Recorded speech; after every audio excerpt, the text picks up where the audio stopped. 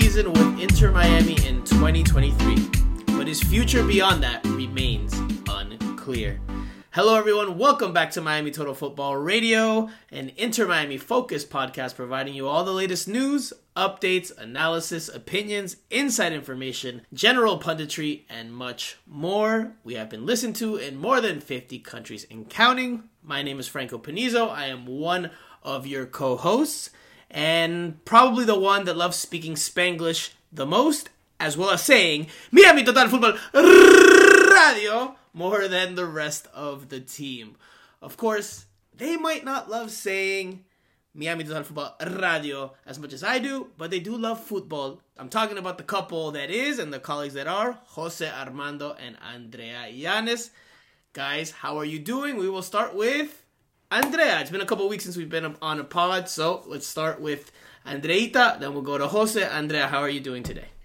Hello, Franco. Nice to be here. Nice to be back in the podcast. Glad to be talking about Inter Miami again, even though they didn't win the league. We have a lot to talk about and some exciting stuff, so I'm ready to discuss. And since it's a World Cup month, I'm Vengo Violenta. I'm going to say it. Vengo Violenta for this podcast, so prepare for a risita. What does Vengo Violenta mean for the people that don't speak Spanish? You got to do the Spanglish translations here. It means I'm coming like Rambo. She's coming in hot. She's coming in hot. She's coming in hot, yes. Although Violenta would translate to violent, which I don't know. 2-foot slide tackle from Andrea. I don't know if I want to be on the end of that. Jose, how are you doing today, my friend? I'm doing good, and also happy to be back. It's been a while. So yeah, and I think we had a good media availability with Chris Henderson and Phil Neville. Maybe not as much information as we would have wanted, but I think we have enough to make an interesting pod and to give people an insight on not only what happened last year, but what's next for Inter Miami.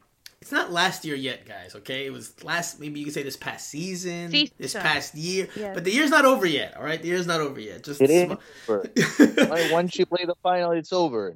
Move on to next year. Wait, by the way, before we get into the Inter Miami stuff, Andrea, tell me what you just told me off the mics, that I influenced Jose Armando in a very positive way in his life, because if I did, I need you to share that with the listeners. Yes. Let me tell you something. Jose has a song that it's going to be the song of our holiday season, I'm 100% sure, because he heard it on a Franco story. And I know you guys, if you follow or stalk Franco on Instagram, you know he likes some reggaeton. So he passed that on to Jose. There we go. What song was it? Just so the people are curious. It was Raúl Alejandro, Que Lo Quiera. It's a great song. Because Jose likes reggaeton, but Jose likes old reggaeton better than the new reggaeton. Yeah. Jose's being shy now, listeners. Jose's being shy because he was singing the song when we had this conversation off the mics before. You wanted me to sing this song. I don't know. No, if you sing on the pod, I think people will turn off the pod after just 4 minutes, and then that's it. Yeah. So let's not sing. Maybe you can sing at the end as your final thought. But anyway, with regards to Inter Miami, we will talk about Phil Neville and his new contract and the length of that contract. We will also talk about the 2023 goals that apparently are in place for Inter Miami, that they have milestones that they want to hit already. We'll talk about the approach to the designated players. We'll talk about Rodolfo Pizarro, Alejandro Pozuelo, Lionel Messi, and all those rumors that continue to pop up, the upcoming MLS expansion draft, and much, much more, as well as with our Q&A session at the very, very end. So, yes, the offseason is officially underway. Let's get to it. All right, guys. So we will start with the week's biggest news. And again, not something that was unexpected. I think anybody that followed Inter Miami, even remotely, knew that Phil Neville was likely coming back, right? That he was coming back because he showed progress with this team and he helped the team surpass expectations and make the playoffs in 2022. So we'll start with Jose. Just your thoughts on Phil Neville being given a new deal to be with Inter Miami for a third straight season. Yeah, I think it was expected. The minute that Inter Miami made the playoffs, I think that's the moment where he actually signed a new contract or an extension, as it is. I think it's not a surprise that he's back. Although I would say that the 1 year deal thing, it's something that I know we're going to talk about, but I think that's a little bit, that has a meaning behind just one more year. So there's a lot to discuss there, but I'm not surprised at all that he's back. I think he earned that contract by taking the team to the playoffs, which is something that, as you all know, at least I didn't predict. So not Andrea, not Jose, not myself. None of us three predicted that. The only one that predicted is the member of the co-hosting team that's not here today, and that's Steve El Primo Brenner. So he was the only one. Although I feel like he shot in the dark and got a little lucky. But sometimes it's better to be lucky than good. Andrea, just quickly your thoughts on Phil Neville signing a new deal and returning for a third season with Inter Miami in 2023. Because what Jose said is right. There is something juicier with regards to this deal to dive into, but just want to hear your thoughts on him returning in 2023. Yeah, I think it's not surprising since he got the team to a playoffs. He got the team together. He picked it up and got them together again after that awful start that they had and the bad moments during the season.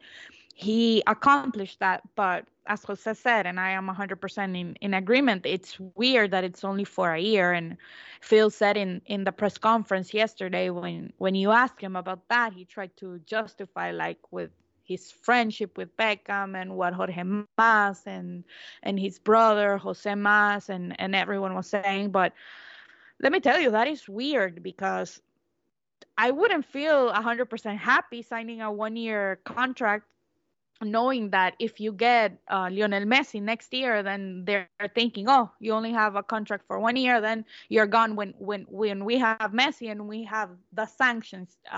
We are free of the sanctions in the future. So I would have been doubtful to sign a contract like that, to tell you the truth. But I guess he loves it here, as he said it, and it's not expected for him to come back. So I guess it was the right decision for me. I don't think Inter Miami should have changed coach unless you could have gotten Bielsa, but I think it will be good for the consistency of the team. This year, he's going to have the majority of the players that he brought last season, so he can build on that. And if he comes and gets them to the goals that they want to meet, we're going to talk about that later on in the pod, then he'll get a bigger contract, I guess. So I guess we're diving into it. Andrea just went headfirst into the topic. So that is interesting that apparently he's only signed a 1-year deal. Now, Inter Miami didn't say outright in their press release that he signed a 1-year deal, right? The press release reads this.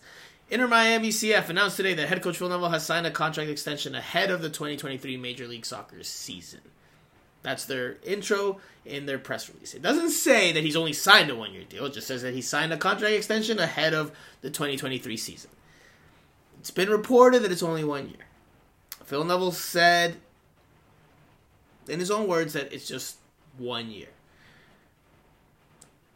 Part of me doesn't buy that it's only 1 year. Part of me just doesn't. I don't know. And it's not inside information. Just some part of me just doesn't. It doesn't pass the sniff test. It's weird. That it's only 1 year. But let's take it at face value, right? Because otherwise we'll jump into supposition. But let's not jump into supposition just yet, because let's take it at face value that it is a year contract. What does that say about Phil Neville's standing with Inter Miami, or what do you read into that? I go back to Jose here, because I agree with you. It's if we take it at face value, it's the juiciest part of the whole thing, even though it wasn't. I guess it was emphasized a little bit, but not overly emphasized in the press conferences at the start of the week on Monday. Jose, your thoughts? I would say that I do agree. To start out, I do agree that it is 1 year. I believe that it's 1 year, I should say. I went back into both press conferences, and there are some things that caught my attention. For example, Phil said within 3 seasons you have to win. Conversations weren't long.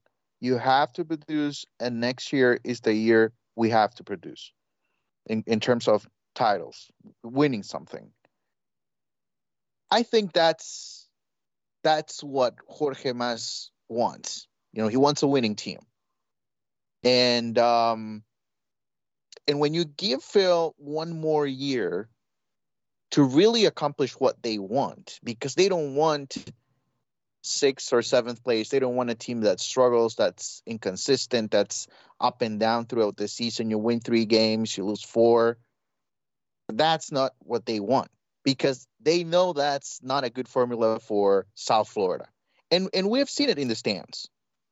I mean, when you have an inconsistent team that's not relevant, people are not going to go to the stadium. And they know the way to go here is to win. You have to win. You have to be consistent. And to me, Phil signing a 1-year deal means this is your last chance. That's what that means. And I tweeted something yesterday that goes something like, okay, if Phil is indeed the coach that you want to develop players and to just develop the franchise as a whole as well, you don't give him a 1-year deal. You give him more time. Now is the time to do that. And to me, it feels like they don't feel it right now. And they are giving him an opportunity to do something in 2023. If he's able to at least get close to winning a championship, then he might convince them that he's the right guy. But if you sign just 1-year deal, it's not a good look. So again, I'm going to reiterate this because, and again, it's November of 2022. So in a year from now, we could look back on this conversation and say you're completely off base. I'm still not buying. It doesn't pass the sniff test to me that it's a 1-year deal. It just doesn't pass the sniff test. And maybe it is. Maybe it is, and I'm off base there. But it just doesn't. Phil Neville and his agent, and when they sat down with Inter Miami and they had those negotiations, I can't imagine he was like, all right, I'm signing a 1-year deal, and I'm just going to take that. Like, it's hard for me to imagine someone as experienced in the sport, as a player, as a coach. I can't imagine that's the best deal he could work out or his agent could work out, especially after coming off a season in which he helped the team make the playoffs. I just it's hard for me to believe that. But again, taking it at face value, if that's the case, if he has only signed, and I will stress, if he has only signed a 1-year deal or 1-year extension through 2023, then it's clear that Inter Miami is not convinced on the job that Phil Neville has done on the whole. Because this year they surpassed expectations and they made the playoffs. But the first year, with a roster that arguably was more talented, they flailed and they missed the playoffs, and it was in large part a disaster. So 1 season, good. 1 season, bad. So put that together, you get a middling grade. That means that the 3rd year would be the make or break year. If he can get the team back to the playoffs, or he can get them to an Open Cup final, or he can get them to a home playoff game, because he did say, he said he wants to finish in the top 4 in the Eastern Conference. If he can accomplish one of those things, then maybe there's a clause in his contract that says, all right, he can return for 2024 or 2025. I don't know. Again, supposition there, because we don't, this is just me talking out Franco, loud. What's the definition of a good season? Why would you say it's a good season? And would you say it's a good season for the ownership? Because there's something as well that caught my attention that Phil said, and he didn't say it for the first time, because he did mention something like this in the post-match press conference after they were eliminated, and he said that 6th place is not success for him. So is this really a good season for Inter Miami? Yes, it was a good season for Inter Miami, because they were faced with massive sanctions. They had to make a significant overhaul of the roster. Again, none of us three thought they were making the playoffs. And it's not just about what our opinions are. There was a lot of opinions. A lot of the consensus out there, even from some of the fan base, was that this team would not make the playoffs in 2022. But they did. So I think that is it is, like they said, like both Phil Neville and Chris Henderson said, that is progress, but I do think that makes 2022 a success. Now, if you're looking bigger picture and you analyze it and you take a deeper analysis of Inter Miami and where it wants to be, then yes, you can look at it and say, okay, by the numbers, not the greatest of seasons. By the numbers, right? Let's look at their record from 2022. They went 14, 6, and 4. That's 14 wins, 6 draws, 14 losses. So they finished with a 500 record. So by definition, mediocre. By definition. They scored 47 goals, and they had 56 scored on them. They finished with a -9 goal differential. That was tied for third worst in the Eastern Conference. But they still made the playoffs. So again, it's a successful season. Now, when you analyze it on the bigger scale and you say, okay, next year, the numbers need to be much better. And you heard Chris Henderson and Phil Neville talk about that, about the road form being better. Chris Henderson, and I did not ask, I know I get tongue-in-cheek comments about my penchant for asking about attacking set pieces, because I've done it quite often, probably more so than anyone else in the Inter Miami press corps over the last 3 years. But I didn't ask it this time, and Chris Henderson said during his press conference in one moment, quick little snippet, he said we need to be better on attacking set pieces, and that's going to be a focus this offseason, which I thought was interesting hearing him say that, because what are they going to do, sign more center backs, sign a designated set piece taker? I mean, that's interesting. But anyway, so yes, there's a lot of room for improvement for this team. 100%. And I think that's where the thought lies. I think that they're like, okay, yes, we exceeded expectations, but we can be much, much better. And that's apparently the aim in 2023. Andrea, your thoughts on all of the things we just talked about?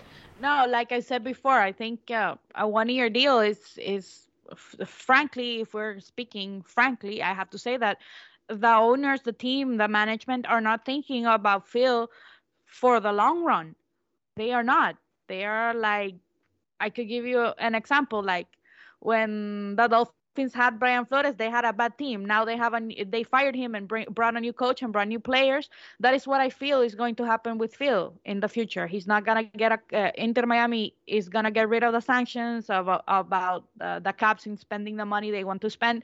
They're gonna bring players. They're gonna bring big names, and they're gonna try to bring another coach, because I feel that a 1-year contract is telling you, like, I don't trust you. I don't trust you for the future. I don't trust you can take this team for the next step in the future. Because frankly, for me, manager signing for 1 year, that's just like, you usually do that when you're an interim manager and you do well. And even then, you get a 3-year deal. And Phil has already been here for this. This is going to be his 3rd year. So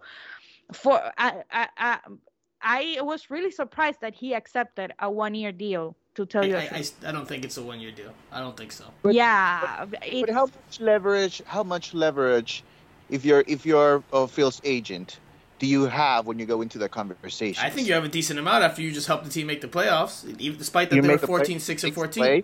They made the playoffs.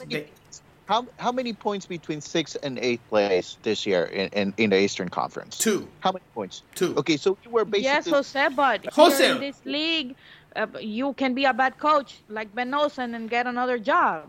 Jose, we thought. Listen, a lot of us thought, a lot of media members thought this team was finishing 10th, 11th, and below. No, I agree 100%. Listen, I'm actually here advocating for Phil, but I want to be as well realistic in the fact that, if ownership, if they wanted to give him a 1-year deal, there's not a lot that you can say if you're Phil Jackson. I disagree with that. I disagree with that heavily. Jose. A 1-year deal is not a norm in a coach like especially any in MLS. person, like a coach like any person, especially on the younger side, they're gonna want job security and stability. Yeah, exactly. And why would a 1-year deal be like, okay, that's fine, I'm okay with that? Yeah, no, I think Phil Neville did have leverage at the negotiating table. I think he could have been like, hey, look, I just helped this team get to the playoffs. Hey, you want to stress continuity? You want me to build on this foundation that I've just shown you that I can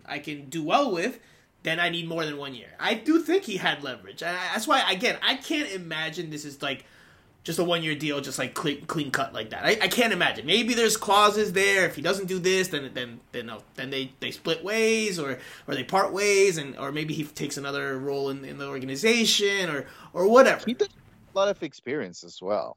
I mean, he doesn't have a lot of experience. And Franco, let's be honest. Like, you know, three weeks before the end of the regular season, a lot of people thought it's over. They're not going to be in the playoffs. They went into they went to the playoffs. But that's something that, you know, if you go back to the season, you don't analyze the season based on the last 3 weeks. You analyze it as a whole, sure. Then they went 14-6-14. Correct. I agree with you. But they made the playoffs. There are some things within the stats that you put more value into it. You know, it's not like you go 500 and okay, that tells me the whole story. There are some other things like, you know, the development of young players. Tell me, how many young players, did you see develop during this season? How many players did you see perform at a higher level than when they started the season? I think there's only one player on that list, and that's Drake Callender. Drake Callender. No. Tell me out of the young players. Okay, I will. I will. No. So I will tell you. of the young players. Listen, I've been probably the most critical media member of Phil Neville, at least locally. So, and I've said it, when it's time to give credit where it's due, I'm more than willing to do so. And Phil Neville, with Drake Callender, with Ime Mabika, and with Ryan Saylor, if you're telling me that Ime Mabika and Ryan Saylor did not perform above what you expect, the same player. They are exactly the same as they started. Ryan Saylor's a rookie. And he performed. Mabika is exactly the same as he started. I don't think so. Noah Allen didn't grow anything, lost his place even in the national team. He's not the starter anymore. So what are the young players that are developing in the team? Emerson didn't develop anything. Phil said he didn't like him since the first month that he got him. He said he was going to work with him. I don't recall him saying he didn't. He never said he didn't like him. He never. I can't believe I'm Phil. I have taken Steve. Where is the work with Emerson? Where is the work with Mabika? Where is the work with Saylor? Where is the work with Noah Allen? Where is the work with Ascona and all of the other players that are young? It doesn't exist. I have taken the mantle from Steve Brenner for the short term, and I am now Phil Neville's lawyer, apparently, because I can't believe I'm holding on to this title now. I can't believe you guys would say, based on what we saw from Ime Mabika and Ryan Saylor, that they did not perform acceptably for being young center. Okay, then it's acceptably, wow. Franco, is one thing, but if you measure from the beginning of the season to the end, they are exactly the same player as they were at the beginning of the season. I don't agree with that. I don't think Ryan Saylor was the same. They didn't grow. Disagree. I don't think play they didn't grow. Don't agree. You could see it at the last game. No way.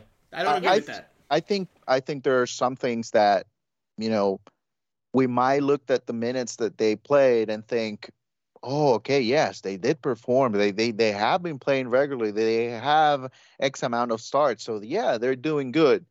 But if you take a closer look and if you really look at the performances of those players, you will realize they haven't changed much from where they started. I disagree.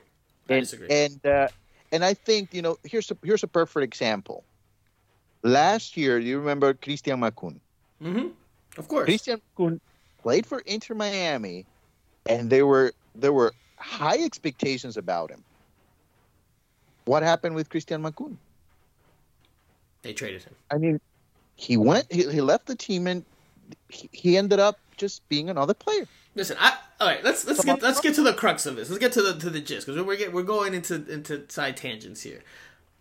I can agree with the overall premise that the jury's out on if Phil Neville is a good developer of young players. I would agree with that thought or that question, like that being a valid question, because again, for me, year 2, I think we saw some young players make progress. You guys don't agree with that, but okay.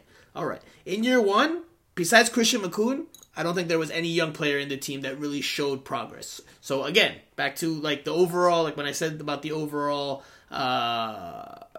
body of work that Phil Neville has had with the team, okay, let's look at the body of work with young players.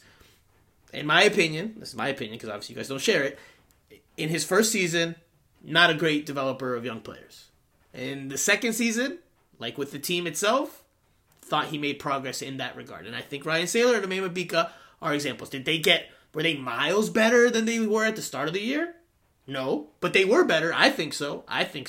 Now, I think Damian Lowe's slip in form and his dip in form, I think that had a big part to do with the defense having a lot of issues, and that may be exposing Mabika and Sailor a bit more in your guys' eyes. But I think that they did get better. And Drake Callender absolutely was miles better from when he started the year. Callender is the only one, and he works more with the preparador de porteros than with the coach. So for me, I would have to see an advancement in young players. Like I tell you, Noah Allen, Emerson Rodriguez, Mabika, Sailor, they be better. You see other teams in the league and they have young players, they have young talents, and Jose was mentioning Makoun, who was a player that they thought could grow, then they traded him. But then you have Julian Carranza, who Phil didn't rate last year, and he said, he need like the same things that he says now about Emerson Rivaldo.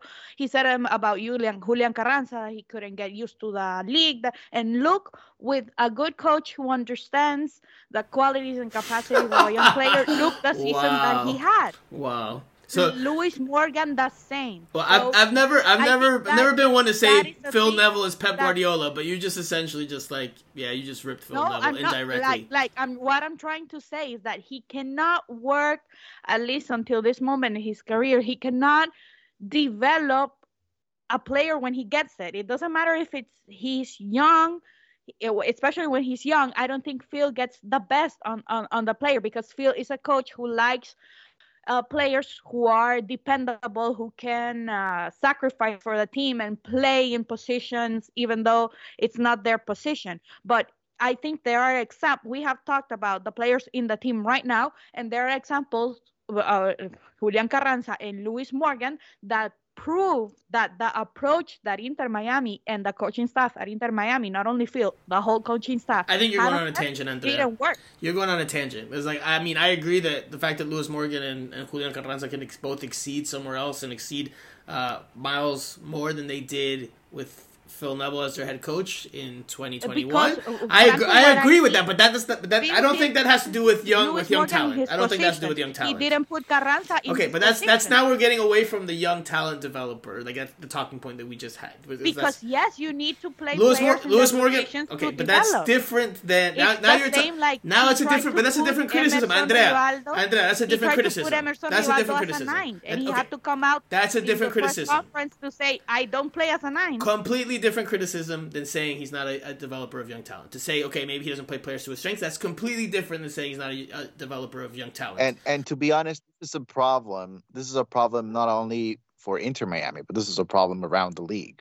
I think there are players that should be better, and I think as a whole, the league should be a lot better in terms of developing players. So, I mean, I would close out by saying, most of the young players need to get at Drake Callender's level. What we saw from Drake Callender was a lot of improvement. I mean, he was a starter and he deserved to start. And if you look at Mabika and Sailor, you needed to, those guys they were going to play right next to Damian Lowe, but you never thought, okay, even with Damian Lowe not playing at a high level, you never thought, okay, this is the moment where Mabika and Sailor start. It was always the guy that's going to be next to Damian Lowe. So, if they were to develop at a higher level, then that wouldn't be the conversation. And some of those guys would have taken Damian Lowe's spot in the starting lineup, because, I mean, Damian Lowe did struggle towards the end of the season. So I think, those are some of the things that maybe this year, if Phil is able to take the next step with the young guys, that would be something as well that might be relevant to the ownership, looking forward to 2024. But So in the end, here's another young player. Here's another young player. All right, throw a name. Bryce Duke. Nah, but Bryce Duke Bryce Duke. He didn't develop Bryce Duke. I mean, and still the same. Bryce Duke is exactly the same player that we saw in the start of the season. We saw exactly the same player. He just played more with Inter Miami, but he didn't develop. Plus, Bryce Duke is a natural talent. I mean, he's good by nature. I mean, he was. I don't know. Out of the four players, I'd say Bryce Duke. He had his moments at the attack. It stands out because he helps create goals. It's a little more eye catching than a center back. I would say out of the four, he probably, in my opinion, developed the least from what I saw. Out of the four, that's just me. Bryce Duke? Yes, out of the four. But I still think he developed. I think he developed a little bit. I don't think he's exactly the same player in preseason as he was at the end of the season. I think he was a little bit better. Not anywhere close to a finished product. Not even close to where he probably needs to get at to be a starter on Inter Miami. But I think he made progress. And Drake Callender's the biggest example. All three of us were there. We were the only media members there at that preseason game against CF Montreal, where Drake Callender makes two mistakes late on, and Inter Miami goes from winning 1-0 to losing that game 2-1. And as I've reported multiple times on this podcast, sources had told me, Drake Callender got an earful from the coaching staff. I believe from Phil Neville. It's been a while, so I'd have to go back and check again. But I believe Phil Neville gave him an earful, and that was a big learning moment for Drake Callender. And I've talked to Drake Callender about that, and that was a massive moment for him, where he was like, either I need to rise to the occasion, or I'm going to sink and not be able to swim. And that helped him. So, again, I agree with you guys in general that the jury's out on if Phil Neville's a good developer of young talent, but I think this year, again, he made progress. And this is something that neither one of you has mentioned. I think part of why we may not see Phil Neville turn to young players in starting roles all that often is because of the pressure he's under. Because he needs to win games. He needs to help this team get to that next step, right? So young players tend to make mistakes. You have to go through growing pains with them. And can Phil Neville, given his position, given the, I'm not going to say the hot seat he's on, but given the position he holds at one of the more high-profile clubs in MLS, a team that, like you guys said, and like Jose, you were alluding to about, what the ownership wants and all the eyeballs that can be on Inter Miami. Does he have the luxury, especially think about 2023 on a one-year contract, if that's what we're going with, does he have the luxury to lose games because he's developing youngsters? No, he doesn't have that job security. So he has to turn to more reliable players, or players that are performing more consistently. Look, he gave Robbie Robinson plenty of run this year before the injuries. Last year, Robbie Robinson was inconsistent, but he wasn't afraid to turn to Robbie Robinson. If the players produce in the limited amount of time that they get, then I think that he'll turn to them more. They haven't produced. But I agree that the jury's still out on if Phil Neville is a good developer of young talent. Okay, and that's a good point, just to help people understand the conversation, right? Because we might go several ways here in terms of opinions, but what we were talking about is finding reasons why he didn't get more than 1 year. And that's why I brought the topic about, young players. Maybe that's one thing that they want to see Phil improve. They want to see the team improve. They want to see players. I think that's really difficult, Jose. I think that's really difficult to develop young players while also needing to win right now. Like, again, young players will go through growing pains. Young players are going to make mistakes that will cost you games. They will not score chances. They will make mistakes at the back that lead to goals. Like, it's going to happen. It's going to cost you games. But if you're in a win-now mentality... If it did happen with Drake Callender, why can't it happen with Noah Allen?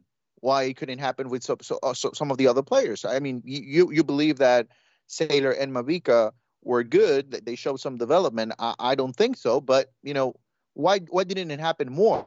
And it just happened with one player. That again, this are maybe talking points here that if we think of, maybe she would think the same way. Think about it. Exactly. It's those are things that you go into consideration. Like, personally, I think I wouldn't have signed Phil for 1 year. I would have given more, because and I think this is something that he did mention as well in the press conference. If you have a long-term contract, it doesn't necessarily mean that you're going to be here for 3 or 4 years. I mean, they can cut you. At any moment. At any moment. So, I mean, you can get caught in the first 3 weeks of the season. That could be the case. And so, but I just think, it would, and to your point, it would give him a little bit of more of breathing room when you go to work every day and you don't have that pressure, because you have to feel that pressure if you only have 1 year, a 1 year deal. So, all right, let's move on. Let's move on, because we've stuck there for a while. Let's move on, because I think we all agree that 1 year is a bit eyebrow raising. I think if he meets the goals that he has set out for himself and the team has set out, then he'll get a longer extension. And maybe that's part of the gentleman's understanding or the clauses in the contract. Maybe, but we don't know. Okay, and it's really storming right now because the hurricane is on its way. But speaking of the goals, and I mentioned the hurricane because you might hear it in the background. But speaking of the goals for 2023, Phil Neville said in the press conference they want to finish top 4 in the Eastern Conference. It's something he said in the post-game press conference, if I'm not mistaken, after the loss to NYCFC. This time he also emphasized being better on the road and having a home playoff game, which goes hand in hand with finishing in the top 4 in the Eastern Conference, unless, as has been reported as of late, that MLS may consider changing its playoff format. So, anyway, your thoughts on Inter Miami trying to finish in the top 4 in the Eastern Conference next season? Do you believe that is, obviously we're far removed from the start of the season and what this roster might look like, but do you believe that that's a realistic next step for this foundation and this team? Andrea? Yeah, it should be the goal.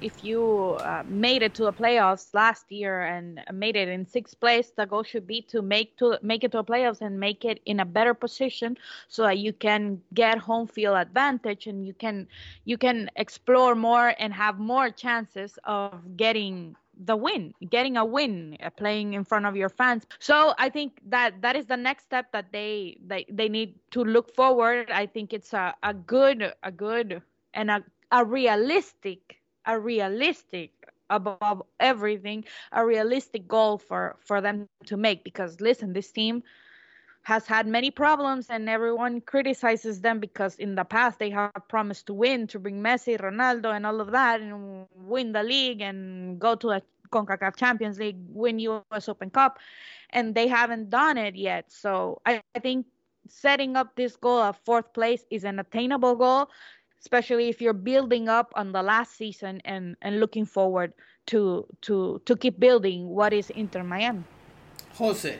Yeah, I think, that's the way to go right now. I think so. But, if the team gets significantly better with DP signings, then, 4th place might not be enough and you might want to go for more. I don't know if that's going to be the case. DPs are always important in this league, and I think it's going to depend on the names that you bring. But yeah, ideally you want to have at least one home playoff game, and if you're in 4th place, that means you're having an okay season, a good season.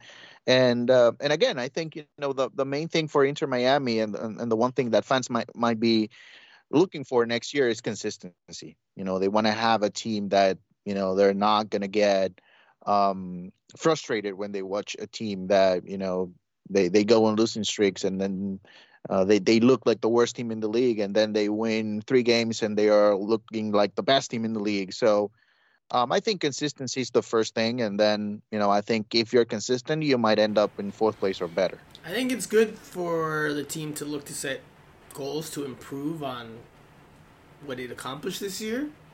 Absolutely. I mean, that's how it should be. I think 4th place is ambitious. It's ambitious because this team will once again have sanctions. It will need to find new DPs, and I think that's what they're banking on. And I think Phil Neville kind of alluded to it in terms of when he said it towards the end about the DPs, how they're the difference, and I agree that they are the difference in MLS. He pointed to Gareth Bale as an example in the MLS Cup final, although Gareth Bale is not a DP, but we understand his point. Phil Neville's point. I think they're banking on the DPs being what carries them into that 4th place position. But I think it's ambitious. I think it's really ambitious. Because they're going to have these sanctions again. And they're going to have players overachieve. I don't think it's just going to be on the DPs to deliver for Inter Miami. I think other players will have to perform as well. So we'll see how it goes, but that's where the bar is. Jose, okay, you heard the bar. It's 4th place. That's what they're measuring themselves up against. Right? And Phil Neville said they want to win MLS Cup. They want to stand on the podium with the trophy, with the owners, with the fans, the confetti. They want to get to that point, but he said you got to build blocks, and he said that next step for them is 4th place in a home playoff game. So next year when we start judging them, because I don't know, you gave me a hard time this year for saying that the playoff was the bar, because you thought they were no way in chance that they could make that, and et cetera, et cetera. That's where the bar is. They've said it publicly. It's 4th place in the top 4. Yeah, but I mean, we can make decisions when it comes to when we see the roster. I mean, they're never going to tell you we're going to finish in 10th place and that's our goal. But, No, but they also wouldn't say we're going to win MLS Cup. And they get no DPs. You're not going to... Listen. Do you think the Colorado Rapids come into every season saying we want to win MLS Cup? I mean, sure, you'll get some bits and pieces of why not? Well, Chicago brought Shaqiri and they said they were winning. So my point is that teams will give you a fair assessment inside of or outside of the cliches and yes, we want to try to make it for the win it all and all that. You'll hear realistic expectations and goals if you listen closely enough or you listen long enough. And again, Inter Miami, Phil Neville said it. Yes, they want to win a MLS Cup. Absolutely. Why wouldn't they? But that next step, their next goal, their next big goal is to finish in the top 4. So, So let's quickly touch on the DPs because there are quite a few questions about the DPs. It's obviously going to be a big talking point about Inter Miami going into this winter. Right now, they have 2 DP slots available and open as of right now. That's because one is being filled still by Rodolfo Pizarro, whose loan with Monterrey is over. He's still on the books with Inter Miami, still under contract with Inter Miami. So right now, as of today, in November, he is the only DP on Inter Miami's roster. Judging from what Chris Henderson said during his portion of Monday's press conferences, I don't think Rodolfo Pizarro stands any chance of returning to Inter Miami. Chris Henderson is a pro's pro, and he knows how to frame things and say things without, being overly critical or anything like that. But when you hear him say, we're in negotiations with Monterrey, we're in talks with Monterrey and Pizarro, if Inter Miami wanted Pizarro back, they don't need to be in negotiations. They just bring him back because he's under contract. If they're in negotiations, they're trying to find a way to unload him, get rid of him, and not have him be part of this team in 2023. So I don't expect Rodolfo Pizarro to come back. Now, if they can't find a solution, they can't come to terms with Monterrey, if they can't figure something out with Pizarro, then, there's a chance, I guess, he could come back, or they'd have to buy him out or whatever, but I just don't see Pizarro playing for this team. He's already here in Miami. He's training here in Miami. He posted on his Instagram. So I'm guessing Pizarro is, if the team doesn't pay him, the team doesn't want to sell him for a loss because no one is paying them $19 million for Pizarro right now. If the team doesn't want to sell him, the team doesn't want to buy his contract, he's going to get his money. And he's not going to negotiate and accept a lesser deal. I think he's going to try and get his money and leave if they want to pay him. But I don't think Pizarro is giving them anything back because of the experience he's had here and with the team and with everything that happened the first year he was here. Jose, your thoughts on Pizarro? It sounds like you agree with me. There's no chance in your mind that Pizarro returns. Yeah, I do agree. I don't think there's a chance. I don't think the team wants him back. Right. And I think that's the end of that's the end of the line. I mean, if the team doesn't want you, I mean, you can go through negotiations, but you're absolutely right. If you really want a player, then you just welcome him back and all right, we're happy to have you. Right, arms wide open, the door's wide open. Welcome back, Pizarro. But based on what Chris Henderson said, or what he didn't say, maybe is the better way to frame that, is that it doesn't sound like Pizarro is welcome back at Drive Pink Stadium by this current leadership. It's gonna be interesting to see what they do with Pizarro. What kind of deal? Worst comes to worst, I think they buy him out. Worst comes to worst, I think they buy him out. I don't think that they bring him back and have him fill up a DP spot. Like, there was a lot of talk in this press conference about the characters and whether it fits the locker room and bringing players that continue to fit into what they've built in terms of that positive aura, that hardworking aura. And again, they never directly mentioned Pizarro by name, but I don't know if Pizarro was the most positive beacon of light during his first season or his season. That they're gonna get something like with Matuidi, that they had to continue to pay him. No. Because Pizarro's young enough, much younger than Matuidi was at that point, where he's going to want to continue playing. Like, yes, he can earn a payday, but he can also go play, and I'm sure he wants to continue playing. So I don't think it'll be the same situation. I think Inter Miami could buy him out, and in that way it could be similar to Matuidi, but I don't think we'll see Pizarro walking around in a Miami facility being an ambassador. Right? I think he has his mind on his career. There are two things that Phil mentioned in the press conference that might connect to the Pizarro conversation. They might not be related at all, but it leaves you to think about it. He said, "We will not compromise the type of player that we want. We won't let anybody in that he's a bad person." And he did mention as well his first season. And he said, "We suffered in my first season. We had a group that was good individually, but didn't fit into a team." Mm-hmm. Exactly. So you could interpret it. You could interpret it, right? You could read between the lines and say, yes, that could be Pizarro. Or he could be one of those players. And I think it is.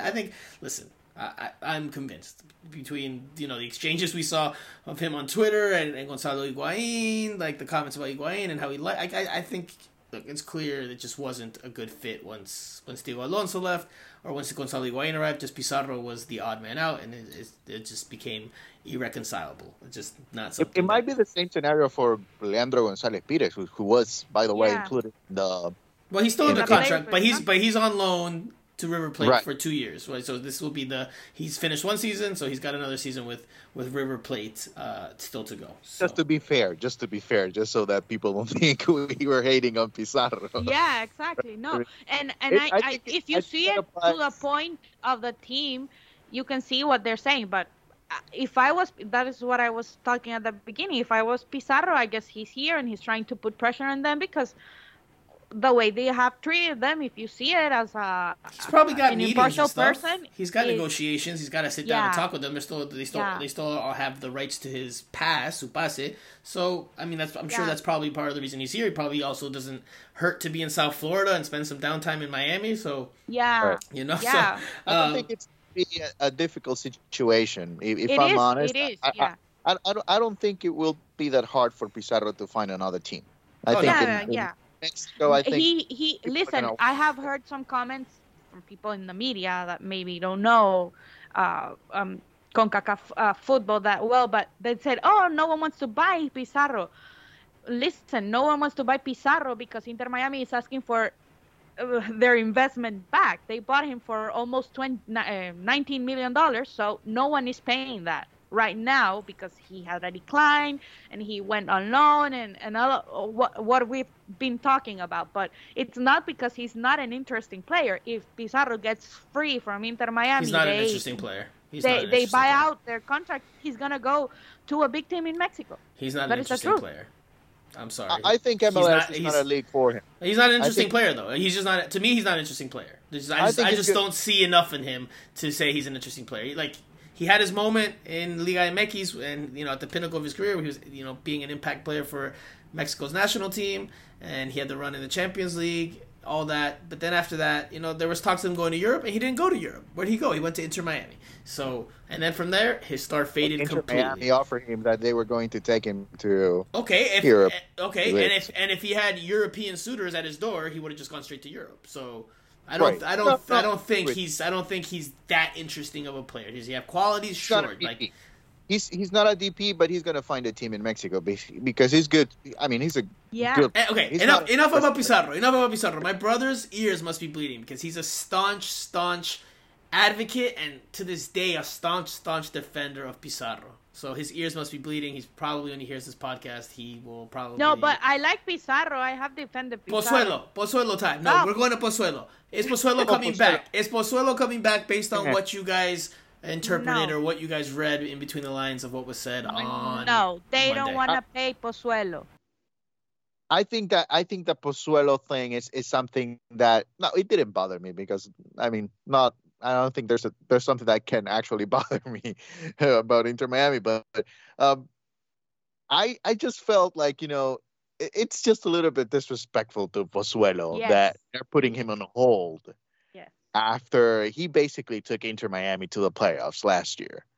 I mean, and if you go back and you listen at the press conference, they are basically putting him on hold as they wait for better options, what they believe they could find better options. This is what Phil said when I think Andrea asked him about, the conversations about the players that were coming back.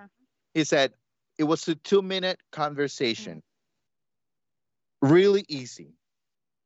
So it's not a 2-minute conversation to make I want Pozuelo. Back. When you have the core that worked offensively, because let's be honest, Inter Miami made it to the playoffs because they started scoring. Because defensively they were not good. They started scoring, and they started scoring because of Pozuelo. Forget about Gonzalo Higuaín without Pozuelo, because I think we all learned that when Gonzalo Higuaín mentioned Pozuelo, he admired Pozuelo, and Gonzalo Higuaín understood that the team was completely different when Pozuelo was on the field. And if Higuaín trusts enough Pozuelo, then I think, there's something good about him. So I don't know. I think that's a player that they need back. And if I'm Pozuelo at this point, unless I don't have any other option in the league, I take Inter Miami. But if you put me on hold after I took you to the playoffs last year, I think that's disrespectful. And for me personally, if I had to make the decision for Pozuelo, I would have said you have to go someplace else. I disagree with you. And I said this on the podcast the last time out. I wrote about it on MiamiTotalFootball.substack.com. I took a look at Pozuelo and Campana standing. Leonardo Campana is coming back and is likely coming back as a young DP. So he is likely to fill one of those 2 vacant, as of right now, DP spots. Meaning that there's only, as of right now, or not as of right now. If Campana returns as a young DP, that means there would only be 1 DP spot available up until the moment when Pizarro is no longer a DP. And I think that they want to go younger. And I don't think there's anything wrong with that. Pozuelo is on the wrong side of 30. Yes, he was a big part of what they accomplished this season. A massive part. But longer term, is he a piece that you want to build around as your DP number 10? Probably not. Pozuelo is 31 years old. Pozuelo's 31 years old. You're right. That's not that old. But in a league that, like Phil Neville said, continues to get younger, is that the player you want to build around? Is that the number 10 that you... They continue to get younger, but they're not there yet. If you're 31 years old, you can play in MLS. I think you can get a better number 10. I think you can get a better number 10. Especially who go look around South America, go look around the world. You can get a better number 10. You're going to have to pay. Who has experience in the league? Who's proven? Who was the MVP? Who took you to the playoffs? By that token, then, Inter Miami should go and sign Pelé, because Pelé, won all these things. Yes. No, but do they have time for that, for a player to come here, sign a player? Hey, that's the gamble that they're willing to take. That's clearly the gamble that they're open to taking. And it's unfair with Pozuelo, because how is that unfair? It is, how is that unfair? We have said it here 1,000 times. He was not the coaching staff, not no one else, Bryce Duke. No. I shake my head. I've shaken my head a good bit on this podcast, and I guess since we're not a video podcast, not yet anyway, that you haven't been able to see it. But yes, Pozuelo was a big part of it. No denying that. But Pozuelo was not this wow player either for every single game out. Think about He him. was the Think reason they got about to the him. Think playoffs. about him during the stretch, the final stretch of the season. Think about it. Which game during that final stretch of the season were you like, wow, Pozuelo se metió un partidazo. Oh man, Pozuelo had a monster game. When was the? If you guys can give me that game right now off the top of your head, I'll say okay. I'll reconsider what I'm saying. Towards the end, Pozuelo was lackluster, subpar. The game against NYCFC, and yes, not many players had a good game there, but did he stand out? No. Higuain stood out in terms of the effort he put forth, in terms of him looking to try to control and put his stamp on the game. Did you get that same impression from Pozuelo? And he was coming off an injury, and so give him his share there, or his fair share there, his fair shake. But Pozuelo towards the end didn't show a whole lot. I'm going to ask you a question. And that should prove my point. Without Pozuelo, do you think Inter Miami makes the playoffs? No, they don't make the playoffs without Pozuelo. There it is. And you measured the season for Inter Miami being a success. Why? Because they made the playoffs. But that doesn't mean that he should be a long-term piece. He's 31 years old, Jose. He's 31 years old. Yeah, but he's 31 years old. I'm sorry Franco, to tell you. age is a number, especially for MLS. Dani Alves is 40. He's going to go to a Andrea, World Cup. if I'm Cristiano Inter Ronaldo Miami- is 40 and he's going to go to a World Cup. If I'm Inter Miami... If Cristiano Ronaldo says, right now, I want to go to play to Inter Miami, are they not going to bring him because he's 38 years old? It would Are you definitely telling me that? definitely be a consideration not to bring him, but I'm sure they would bring him overall because he'd put butts in the seats. He's Cristiano Ronaldo, of course. But if you're doing a fair evaluation, you're doing an analysis of the player. Obviously, being at that age you are is not. sounding like people who said Bale as a flop at LAFC, and he's the reason they won the title, man. Let's be serious. You're going on another tangent, which I will not dive into. That's Gareth Bale had the biggest impact in the final. Besides that, his contributions for LAFC have been. And he's gonna get a DP because he won the title for them. So he was going to get a DP no matter what. Contract. He was going to get a DP no matter what. Pozuelo should get a contract because he took Inter Miami to the playoffs. That is the truth. I don't know if he should. No. I don't know if he Listen, should. it was always Jose. It was always curious from the moment that they traded for him that they didn't sign him to a new deal. From that moment, I said that from the moment it happened. I was like, it's very interesting, borderline weird that if they signed a DP number 10 or they added a DP number 10, that they don't lock him up long term. And I said it then. If they didn't lock him up, it's because they maybe don't see him as a long-term solution here. They just see him as a stopgap solution, as someone that can help them in the short term to make the playoffs because that was the best option they could find in the summer transfer window. A DP that's effective and a DP that already knows the league. Because if you bring someone from abroad, the transition period is there. The learning curve is there, and that tends to be a reason why players struggle initially when they come to MLS, foreign players. So now with more time, now with more, you don't have the stress of every single game or the pressure of every single game. Now they can go find a number 10 that's maybe 25, 26 in South America that they can sign and they can build around because it's not just about, yes, of course, it's about goals and assists, and it's something they touched on in the press conference, Phil Neville and Chris Ederson. But it's not just about goals and assists. It's not just about helping the team win games. It's also about the longer-term plan and the longer-term vision. And if you can sign a 25, 26-year-old player and he can come in here and play really well for 3 years, then maybe he has a sell-on value. And now you've earned money. Now you've made the owners money because you've sold him on for a higher transfer fee. Or if he plays well enough, that he stays here 8 years or 7 years, then you've got a DP now that's 7 years. I just don't think Pozuelo is a long-term player for what Inter Miami is trying to do, and I just don't think that he'll be back. That's just my opinion. Let's be clear in the fact that long-term in MLS, it's not the same as long-term someplace else. Long-term here, it's 3 years. I mean, to be honest, even if you mentioned selling players. If you bring a 25-year-old, it's very rare that you're going to sell him when he's 29, 30. It's very rare. I think it can happen with a 22-year-old like Campana, and he plays 2 more seasons here, and he does well in those 2 seasons. He might go back, and you might be able to sell him. But the time frame here is different, and that's why. So push the age back. Make it a 24-year-old. Make it a 24-year-old. I don't agree with you with the fact that 31 is a problem for Pozuelo. I don't think it's a problem for him. I do. Because I think he proved last year that he can play at a high level. And there's a reason why Toronto FC was no longer interested in keeping him. There was a reason why. And there's a reason why Inter Miami's not 100% sold on him. There's a reason why, Jose. There's a reason why two teams that are not upper echelon Eastern Conference teams, why they would pass on him. There's reasons for that. There's going to be a time where Campana is going to move on, and at that time, it's not necessarily going to mean that Campana is a bad player because Inter Miami wants to move. I'm not saying Pozuelo's a bad player. Who's saying Pozuelo's a bad player?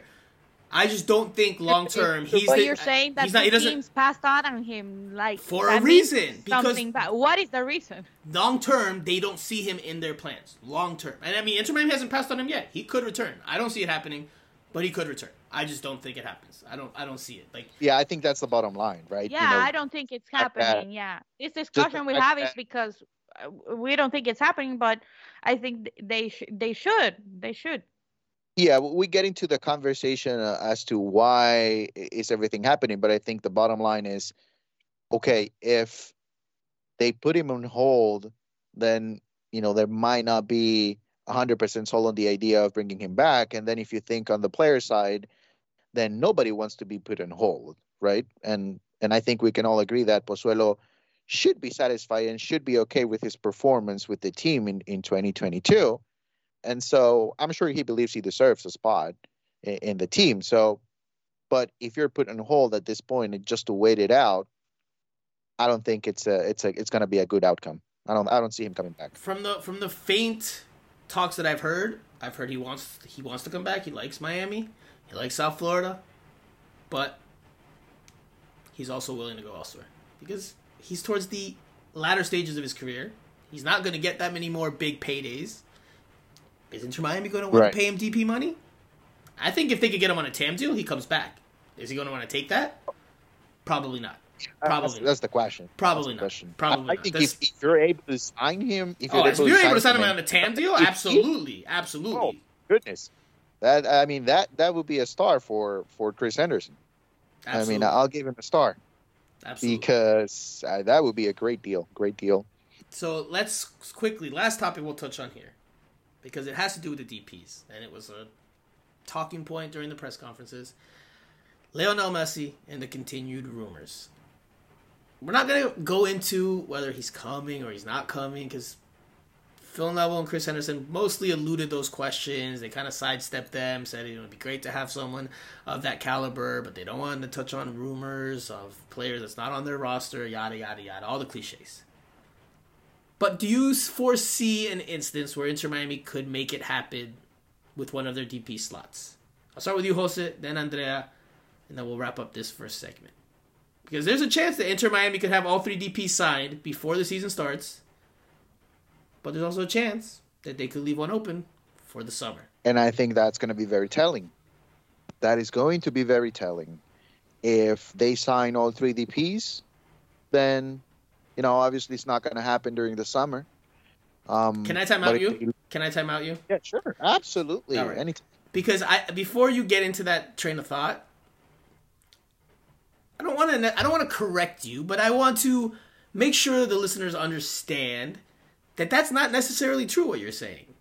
Because you could have three DPs at the start of the year, and if one of them, in terms of their salary budget, is low enough that you can buy them down, or buy their budget hit down, then that player can become a TAM player, which then frees up a DP spot. So I don't necessarily think that if just because they have three DPs at the start of the season, I don't think that necessarily rules out the chance that they go after Messi in the summer if he's available. I just want to make that clear, because that question was also brought up in the press conference, and it's not necessarily like, okay, it's either there's a DP slot open for him at the start of the year or there's not. Like, it could happen. You could also work out a trade. You could also cut a player if you need to. Like, there's ways. Listen, if Inter Miami has the realistic chance of bringing Lionel Messi, and MLS has the realistic chance of bringing Lionel Messi, they're making that happen one way or the other. They will find a rule. They will make a new rule. They will say 4 DPs from this point forward. We'll call it the Messi rule, whatever it is. But it would happen. Anyway, all right, go ahead. Yeah, absolutely. Thank you for doing that. But, maybe I should have explained a little bit better what I meant when I said three DPs is the fact that, okay, if you have three world-class players, big names, right? Names that they are coming here with a superstar label, that that you're not going to move around the budget or financial situations. They are three superstars, then he's not going to be here. And the DPs. But that's not happening, Jose. That's not happening. Like, listen. Campana's a young DP. Is he a superstar, big name? No, he's going to be a young DP by most accounts, right? Like, even Chris Henderson kind of alluded to that. So, or kind of even said it almost directly. So he'll be one of the DPs. He's not a superstar name. He's an Ecuador national team player. Okay, he's got some star power there, but he's not a superstar name. So it's not like, I don't think it's realistic to say that they're going to sign three big name DPs. Like, I don't think they're going the Lampard, Pirlo, David Villa route like NYCFC did back in 2014, 2015.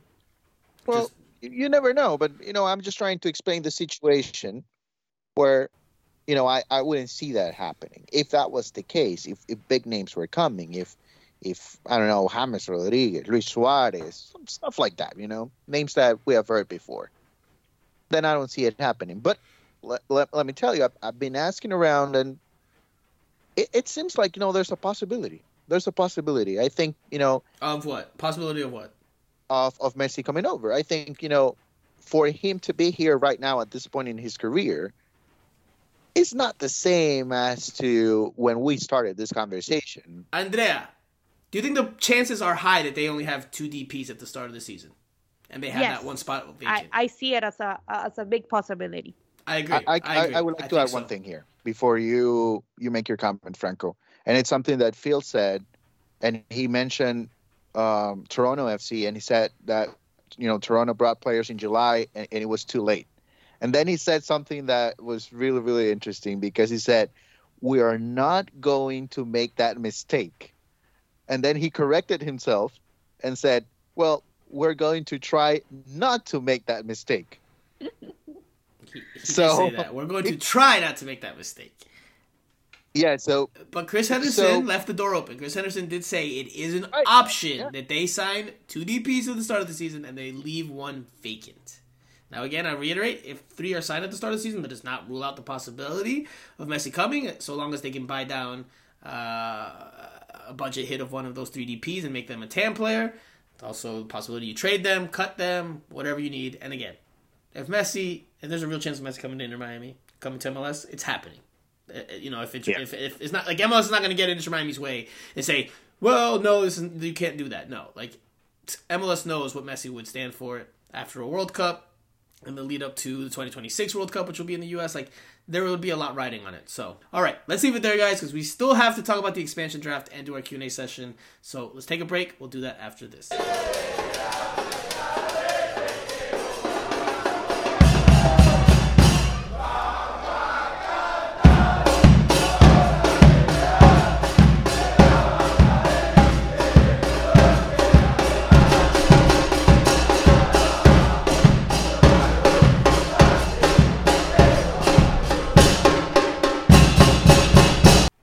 All right, guys, so before we get to the Q&A session, let's talk about the expansion draft, which is this week. It's on Friday, November 11th. The list of players eligible for selection for each team will come out on Thursday. So Inter Miami has some decisions to make as to which players they can protect for this expansion draft. And if you're unfamiliar with what an expansion draft is, well, I'll break it down for you very quickly. St. Louis City SC, which will enter the league, enter MLS in 2023, is having an expansion draft. It has 5 picks to select players on current MLS team rosters. Now, every MLS team is, except for 5 that had players, this is very MLS, but 5 teams are exempt from this expansion draft, from having players taken in this expansion draft, and that's because they had players taken during the 2021 expansion draft. Okay? Still with me? Hopefully? Okay. Anyway, Inter Miami is one of the teams that will have its players exposed to the expansion draft. Now, Inter Miami can protect some players, and those players are untouchable. In addition to that, there's other rules for like homegrown players or Generation Adidas players who have not graduated from their Generation Adidas contract, who are automatically protected and don't fall under the category of how many protected players an MLS team can have. This is very, very confusing, but anyway, this is the short term. Inter Miami will be able to protect 12 players on its roster from being selected by St. Louis City SC, as well as its homegrown players. So 12 players will not be up for the taking. Jose and Andrea, we could go into a very deep dive. We could probably do a whole show on just the expansion draft and like Inter Miami's thought processes. It would be fascinating to be a fly on the wall as Phil Neville, Chris Henderson, Jason Kreis, and the staff try to figure out who to protect and who not to protect. Because I'm going to share some news that I've heard from sources this week. I have heard the St. Louis City SC is interested in one Harvey Neville. That's what I have heard. And clearly, Inter Miami is not going to want to lose Harvey Neville. Because one, that's Phil Neville's son. And two, they see him as a young prospect that provides cover at right back and at left back. Probably figures in their plans a bit more in 2023, which will be his first full season.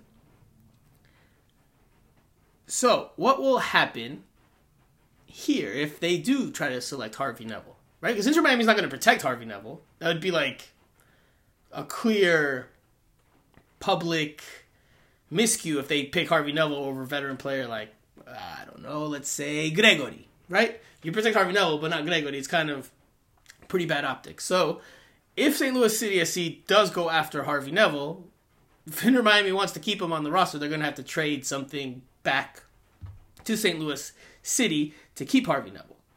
And that would include, allocation money, maybe a draft pick. It just depends on what they negotiate. It usually tends to be allocation money in these situations. Anyway, Chris Henderson did kind of leave a little line there during his press conference where it kind of left that hint. He's like, we're in negotiations or we're in talks with St. Louis because obviously Inter Miami doesn't want to lose any players here. The goal is not to lose players, right? But it's possible. So anyway, let's do this exercise. Starting with Andrea. Thank God.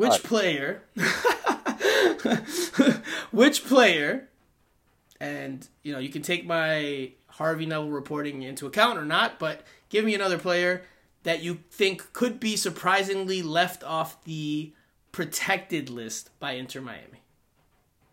Gregory. Interesting. Gregory. That's interesting. Listen, they're trying to go for Busquets, so that would be a horrible signing, by the way.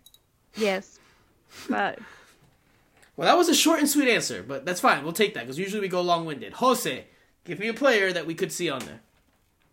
I would leave off the list. You say, right? On the list. No. Player off the list. A player off the list that's unprotected and it's go to the other team. Kieran Gibbs. That's not a surprise. I will leave off the list, Kieran. Oh, you want to be surprised? Maybe I missed something there. It's late. But I don't know. Kieran Gibbs was the one player that came to mind. I think you might be surprised if they left out Mabika or Sailor, but there's no chance that Mabika or Sailor are not protected. I think one of them will not be protected because you have Ian Frey that's coming up. Then you're going to have 10 central defenders. Ian Frey's a homegrown, so he's already automatically protected.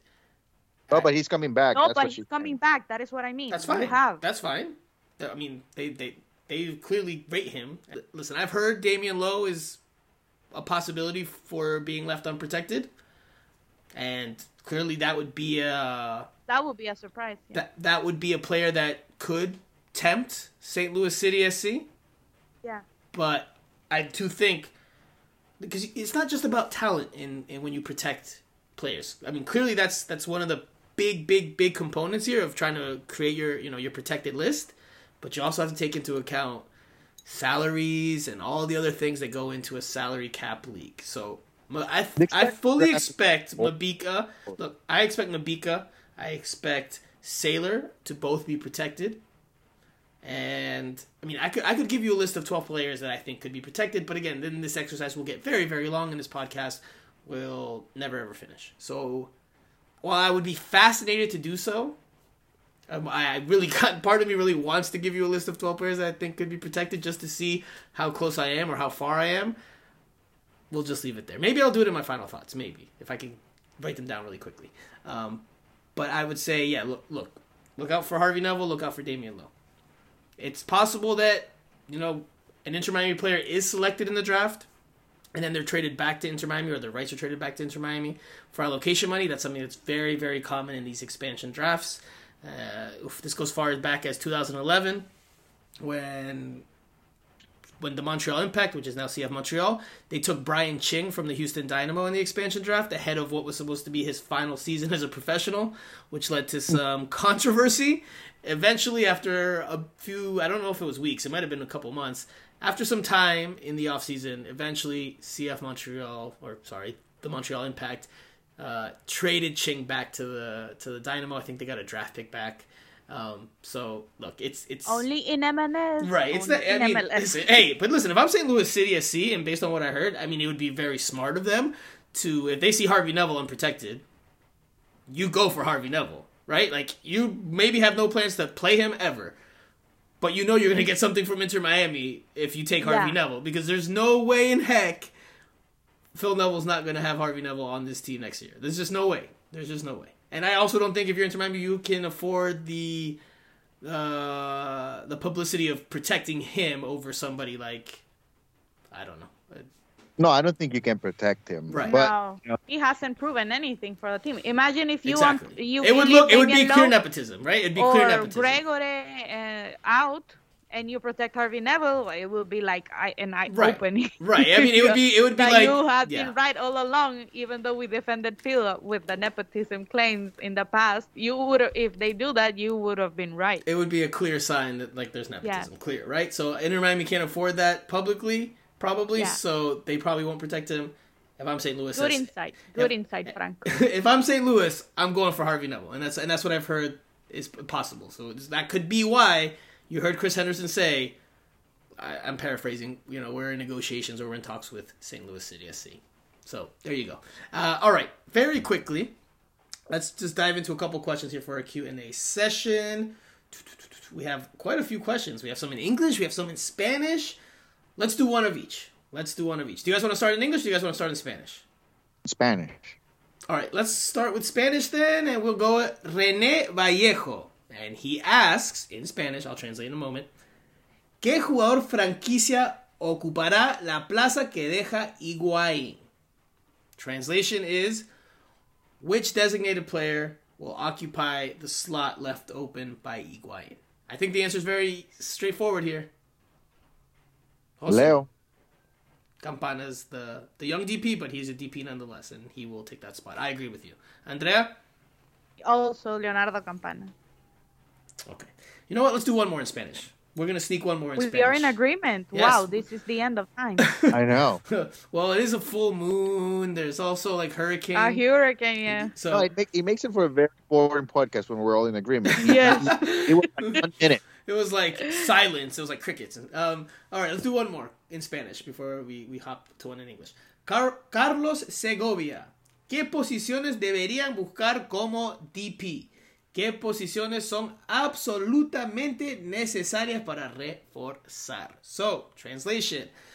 What positions should Inter Miami look for with their DP spots? And what positions are absolutely necessary to strengthen, bolster, reinforce? Let's try to keep it short, though. I know we're going to disagree, but let's try to keep it short. I will start. I feel like Jose's thinking. I feel like his brain is just like searching through. Wait till this is a video podcast. Then you're not going to be able to hide your thinking face. You look like Alan from The Hangover, right? When he's like trying to process all the cards and everything. That's what I felt like I saw you doing, even though I can't see you. All right, Andrea, your answer to those questions. I think they should get an attacker, an attacking midfielder, and a central defensive midfielder. You just gave me. But they only have two spots, Andrea. But We're assuming Pizarro's gone. We're assuming Pizarro's gone. We're assuming Pizarro's and gone. and Campana's coming back as a young DP. So let's just say two DP spots. Two. Oh yeah. Then a central attacking midfielder and a striker. And another striker. Wow. Okay. Yeah. Two DP strikers. I don't see that happening at all. I feel like Jose's still thinking because normally he would have chimed in by now. Now I'm ready. Okay, go. I think they need a 10 if Pozuelo is. Pozuelo is not coming back, or if they bring him back, then he might be a DP. I don't know, but if he's not coming back, I think they need a 10, without a doubt. And I think central attacking midfield. Yes, I agree with you on that one. And I think they need a winger. I think they need a DP winger, and aligned with what MLS is when it comes to DPs. Most of the teams that they have DPs, they have attacking minded players. So unless they go for a defensive midfielder who has a high profile, who's played for Barcelona, and who could give him una salida más limpia, a cleaner build out from the back. That was in his good years, though. I mean, right now, not so much. In MLS, he'd still have one of the cleanest touches in the entire league. But he will be a step or two behind all the running. Sure. So sure. Okay, but I'm with you, Jose. I just said that in there to try to divvy it up or make it a little different. But I'm with you. Again, I agree with you 100%. I think they go attacking midfielder, so number 10, and I think that they'll go for a winger. Messi. That's what I think that their Messi, strategy is. He'll play like a striker here. I don't know. That's a fascinating talking point and something we could discuss. Yeah. But I think Messi's at his best when he's out on the wing and he can. Me too. He has space but that to is why I said striker, because I was thinking he could play as a striker here. I don't think so. Like the physical center backs that are in MLS, talking about the Walker Zimmermans of the world, I don't think Messi. Listen, Messi.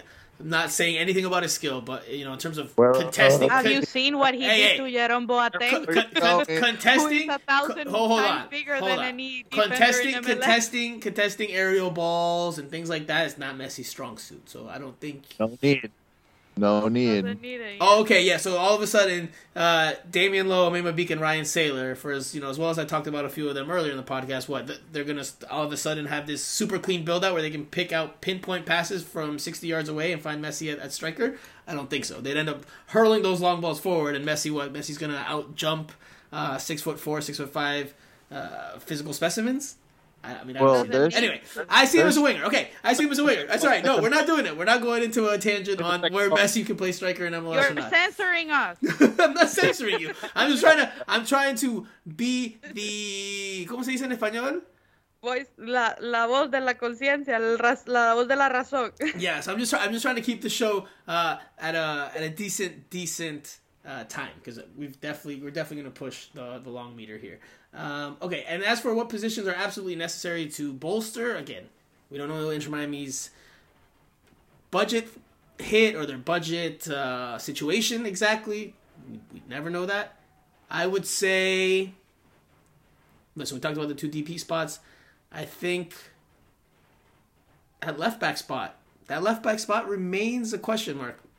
Kieran Gibbs is still on the roster. Breckshay and Jovan Jones are not, which we didn't even touch on the overall roster moves and the options that were declined. Maybe we can do that in the final thoughts, but I think that left back spot's still open there. Noah Allen will be a year older, so maybe he gets a little bit more playing time, as well as Harvey Neville. What, are you going to play Christopher McVey out there again a whole nother year? That wouldn't be fair. Listen, and I've said this before on the podcast, a winger, for sure. For sure a winger. You definitely need a winger. Whether it's a DP or not, you need to upgrade that position. So, all right, the one in English will go to Jason Siegel, because this name has popped up a good bit here on this podcast this week.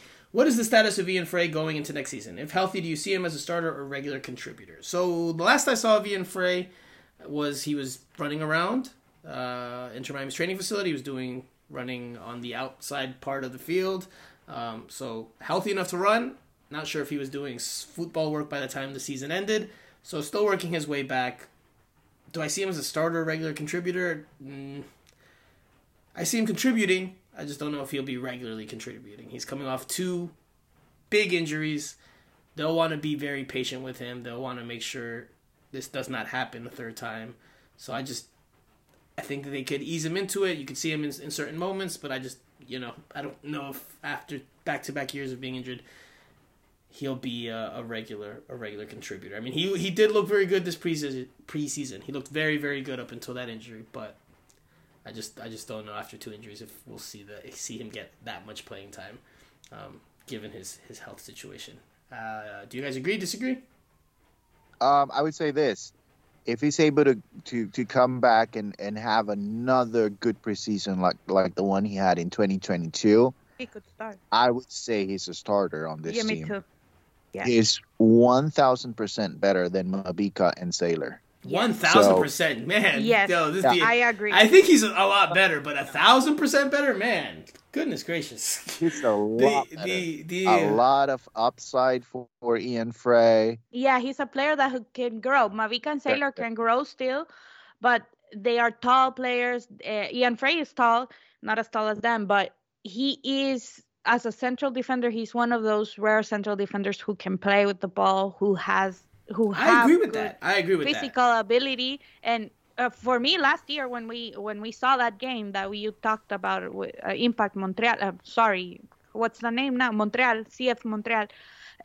He looked very good. I was excited to see him play this season. So hopefully he is 100% fit, because he could be one of those players of what we were talking about at the beginning of the podcast, of those young players that can go the long run. He also played. He also played well against Lau and scored against Lau in that preseason game. So, but it's a big if, because right. That's what I'm saying. Yeah, 2 injuries, like it's just First of all, you have to see if he's the same player. Like you can't just assume he's going to be the same exact player he was, especially after 2 devastating knee injuries. Hopefully, for his sake and his career, hopefully he can get back to being the showing the signs that he had before. But again, working his way back from a second injury, I think he has the tools, but we have to see what kind of player he is after coming back from a couple of injuries. And I think that they'll take the slower route with him. They're not going to force him back into it, or they're not going to. They'll be a lot more methodical. I'm not saying they weren't the first time, but they'll be even more methodical this time to make sure he doesn't have another issue like that. Right. You know what? One more in English. Tweeter. Will we lose the center back to St. Louis in the expansion draft? I can't see Inter Miami protecting all 4 of McVay, Lowe, Mabika, and Sailor. Who do you think Inter Miami FC will protect, and who will St. Louis target from Inter Miami FC? Also, is John McCarthy the first former Inter Miami CF player to win the MLS Cup? So we have to touch on that second question, man. John McCarthy, former Inter Miami goalkeeper, only played that first season in 2020 with the team. Started some games, but was predominantly the backup goalkeeper. He came off the bench for an injured Maxime Crepeau. I chuckle not for the injury to Maxime Crepeau, but just because of the incredible nature that was the storyline for John McCarthy. He comes off the bench in extra time of a tied game. He gives up a go-ahead goal late on. Then Gareth Bale scores a spectacular, dramatic header in the final seconds of the extra time to force penalty kicks, and then John McCarthy is the hero. Only 1 was scored on him, I believe, and 1 went over the crossbar, and then he saved 2. He was named the MLS Cup MVP for his efforts. So, congratulations to John McCarthy. Anything you guys want to add there with McCarthy? Anything? No, not really. Oh, nothing about the great story or the great game. That final was. I don't buy into the Don Garber. For the Tampa Bay Rowdies, he's a USL Championship product. Very good. No, not very good, but an okay goalkeeper. Yeah, good for him. I'm not happy for him. I'm not. Jose, you're usually one of the first ones to pump up anything USL, and the fact that you just gave that flat delivery. It's a very nice story. Listen, what he did was amazing, but let me tell you, the overtime, the last minutes were good of the game, but the overtime, those penalties were horrendous. Horrendous. I even tweeted it during the final. I was like, this is something that MLS executives could only have dreamed of. And then they went into full MLS PR push during the post game by calling it the best game in MLS history. I was like, goodness gracious, MLS, you cannot help yourself. Like, really? Like, it was a dramatic game. It had a lot of twists. It had a lot of twists and turns. It had a lot of drama, but the game itself, especially in the first 90 minutes, was terrible. It was horrible. But there you go. That they have to push their PR machine and say this was the best game in MLS history, just because they need to whatever. It's like they can't help themselves. For us and our listeners that like comic book movies, like every time now that a movie comes out, you say, "Oh, it's the best Marvel movie." It's like that PR machine.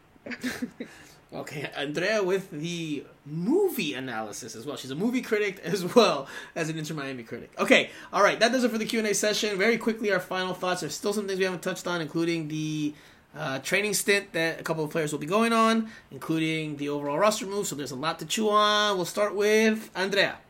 Well, we have a lot to talk about. I wanted to go last because I wanted to gloat with my final thoughts. They were going to be about something regarding to the World Cup and the U.S. men's national team and the goalkeepers that are going to go to Qatar. And I wanted to say that when I said Sean Johnson could be starting for the World Cup, I got laughed at on this podcast by my co-host, Franco Panizo, and I just wanted to say, Franco, how are things looking up now? You still think he's going to start? Like, you still think he's going to start? My sources are telling me that Stefan is not going to the World Cup, and Turner is slightly injured. He has not played with Arsenal, and Horvath is going to be the other goalkeeper that is going to the World Cup. So let's see. Hopefully my gloat can become a reality. I don't see Johnson starting. I don't see him starting. Like, I still don't see him starting. He could be on that plane, but I don't see him starting. I stick with that. So, I don't see Greg Berhalter turning to Sean Johnson over those other two options. Just don't see that. Jose, your final thought. My final thought is, the perfect preview for the World Cup happens on Sunday night at 8:30 p.m. San Antonio against Lou City, baby. The USL Championship final. We can't wait for that game. That's a perfect ending to the soccer season here in the U.S. Two of the best teams in the league, champion of the West against champion of the East, and the best part, the game will be available on ESPN Deportes in Spanish, and Jose will be on the call. So Jose who? Jose Island Jose. You're referring to yourself in the third person. Oh, please let the listeners know that, because they just might be like Jose. That Jose's not the most uncommon name out there. It's a pretty common name. Come on, brother. If you're talking about yourself, let the people know so they can go listen Island to you. Will be on the broadcast. There you go. And you might even see him hum Loquera if you watch closely enough. My final thought will be on a couple of Inter Miami news and notes here that we did not touch on in this podcast or earlier in this podcast because we just had so much else to talk about. But Gonzalo Higuain won the MLS Comeback Player of the Year award officially. Not so sure about that myself personally. Definitely think he had a great year, but not really sure what he was coming back from. It's usually an award given to a player that came back from an injury. I definitely think he deserved to be the Inter Miami MVP as he was named by the team, but not so sure about being voted the MLS Comeback Player of the Year.